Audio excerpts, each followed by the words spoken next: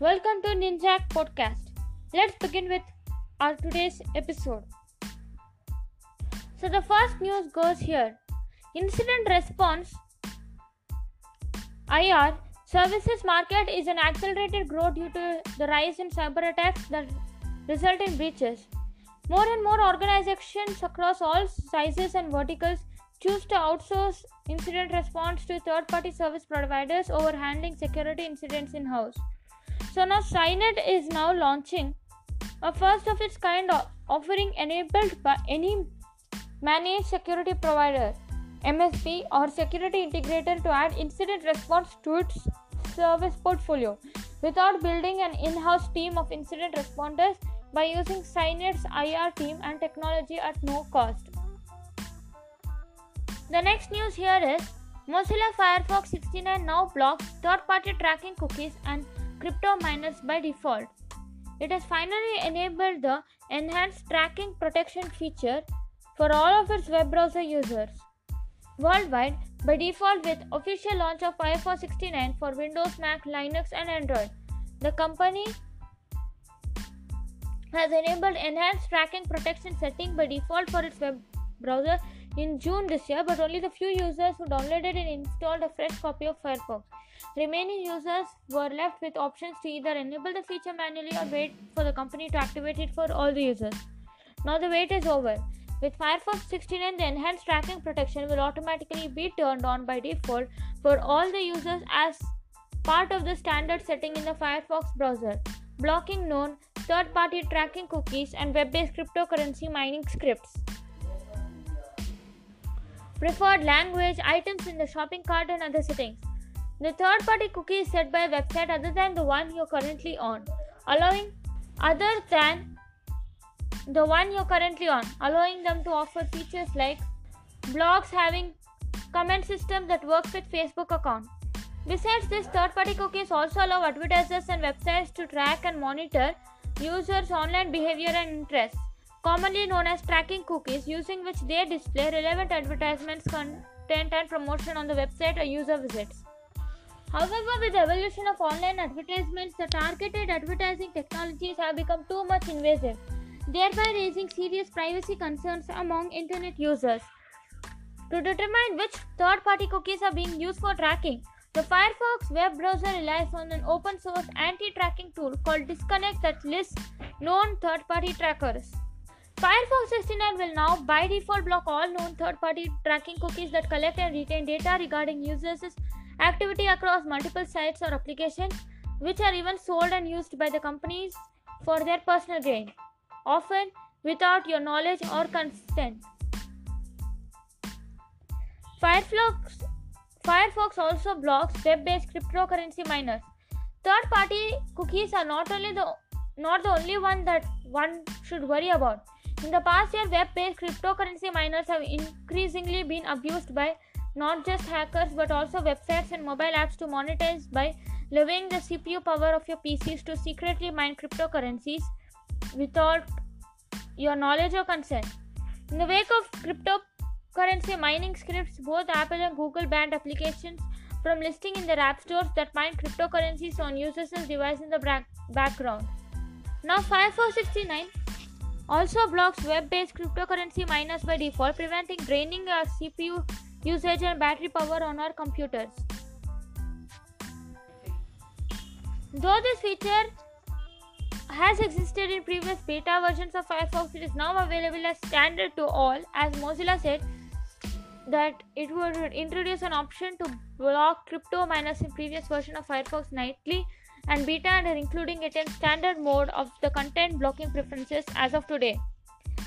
Another type of script that tracks us everywhere on the internet and you may not want to run in your web browser are fingerprinting scripts. Websites that host scripts harvesting a snapshot of your computer's configuration that can then be used to track you across the web. However, the option to block fingerprinting scripts will not be offered by default in standard mode. Though Mozilla said the company has plans to turn fingerprinting protections on by default in future releases. For now, users can block fingerprinting scripts by enabling the strict content blocking mode through Firefox's Preferences menu under Privacy and Security. The next news goes like, besides even blocking third-party tracking cookies and cryptocurrency miners by default, Firefox 69 will also disable Adobe Flash Player. Mozilla has now disabled Adobe Flash Player by default in web browser and will now ask for a permission before turning on the Flash on websites. Mozilla has completely removed Always Activate option for Adobe Flash plugin content from its browser, which suggests there is no longer a need to identify users on 32-bit Firefox version or 64-bit operating system version, reducing user agent fingerprinting and providing a greater level of privacy. In addition, Firefox 69 also offers users the ability to block autoplay videos that automatically start playing without sound, numerous performance and UI improvements on Windows 10 and better battery life and download UI on Mac OS.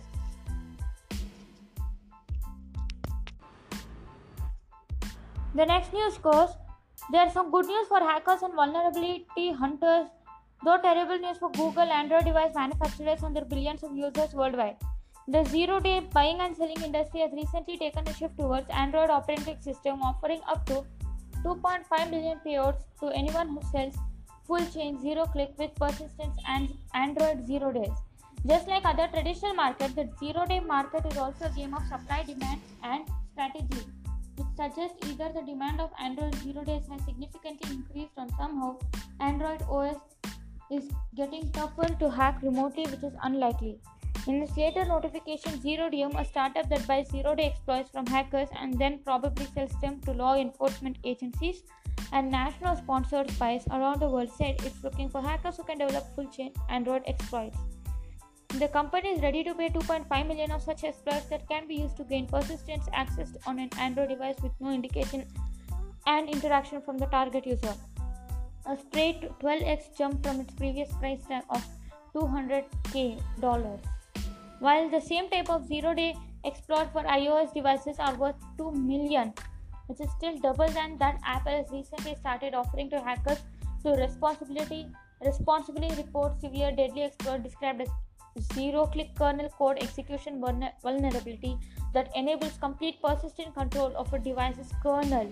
Besides Android exploit, ZeroDM has also announced to offer $500,000 to submitting new persistent exploits or techniques for iOS and increased payouts of WhatsApp and iMessage exploits. The next news goes here is XKCD forum hacked and over 562K users' account details has been leaked. The next news is BMC vulnerabilities expose Supermicro servers to remote USB attacks. The next one, Chinese face swapping app Zhao sparks privacy concerns after going crazily viral. So the next news goes here as Raspberry Pi to support Scratch 3 programming for Raspbian OS. The visual programming language Scratch 3.0 developed at the MIT Media Lab can now run on Raspberry Pi's operating system with 2 GB of RAM. Raspberry Pi Foundation has been working with MIT for development of an installable version of Raspberry Pi. Scratch 3 offers an easy environment for students and beginners to start coding. The block-structured coding makes it possible for students to get started with programming. Raspberry Pi Foundation has rolled out offline version. In order to install, we need the latest version of Raspbian OS called Buster, and we also need the latest version of Debian Linux, which was released in June with Raspberry Pi 4. Students can also use Paint and other sound editing tools. Scratch 3 requires Raspberry Pi 4 with at least 2 GB of RAM. The 2 GB model of Raspberry Pi 4 costs $45. The new extension in the Scratch 3 allows users to create Scratch code to control GPIO pins. These pins, which are used to control other devices from Raspberry Pi. Raspberry Pi Foundation's main Martin O'Hanlon said, while you can run Scratch 3 on Raspberry Pi 2, 3, 3B+, or a Raspberry 4 with 1 GB RAM, performance on all these models is reduced, and depending on what other software you run at the same time, Scratch 3 may fail to start due to lack of memory. The simple electronic extension offers a new way to use buttons and LED connected to the GPIO pins. New Sense Hat extension includes new code blocks that allow hat to sense tilting, shaking, and orientation. You can use the joystick measure temperature, air pressure, and humidity. The foundation plans to create a new software to support LEGO devices and microbit with Scratch 3. The next news goes here is H-1B visa, the American dream, is still uncertain for Indian techies.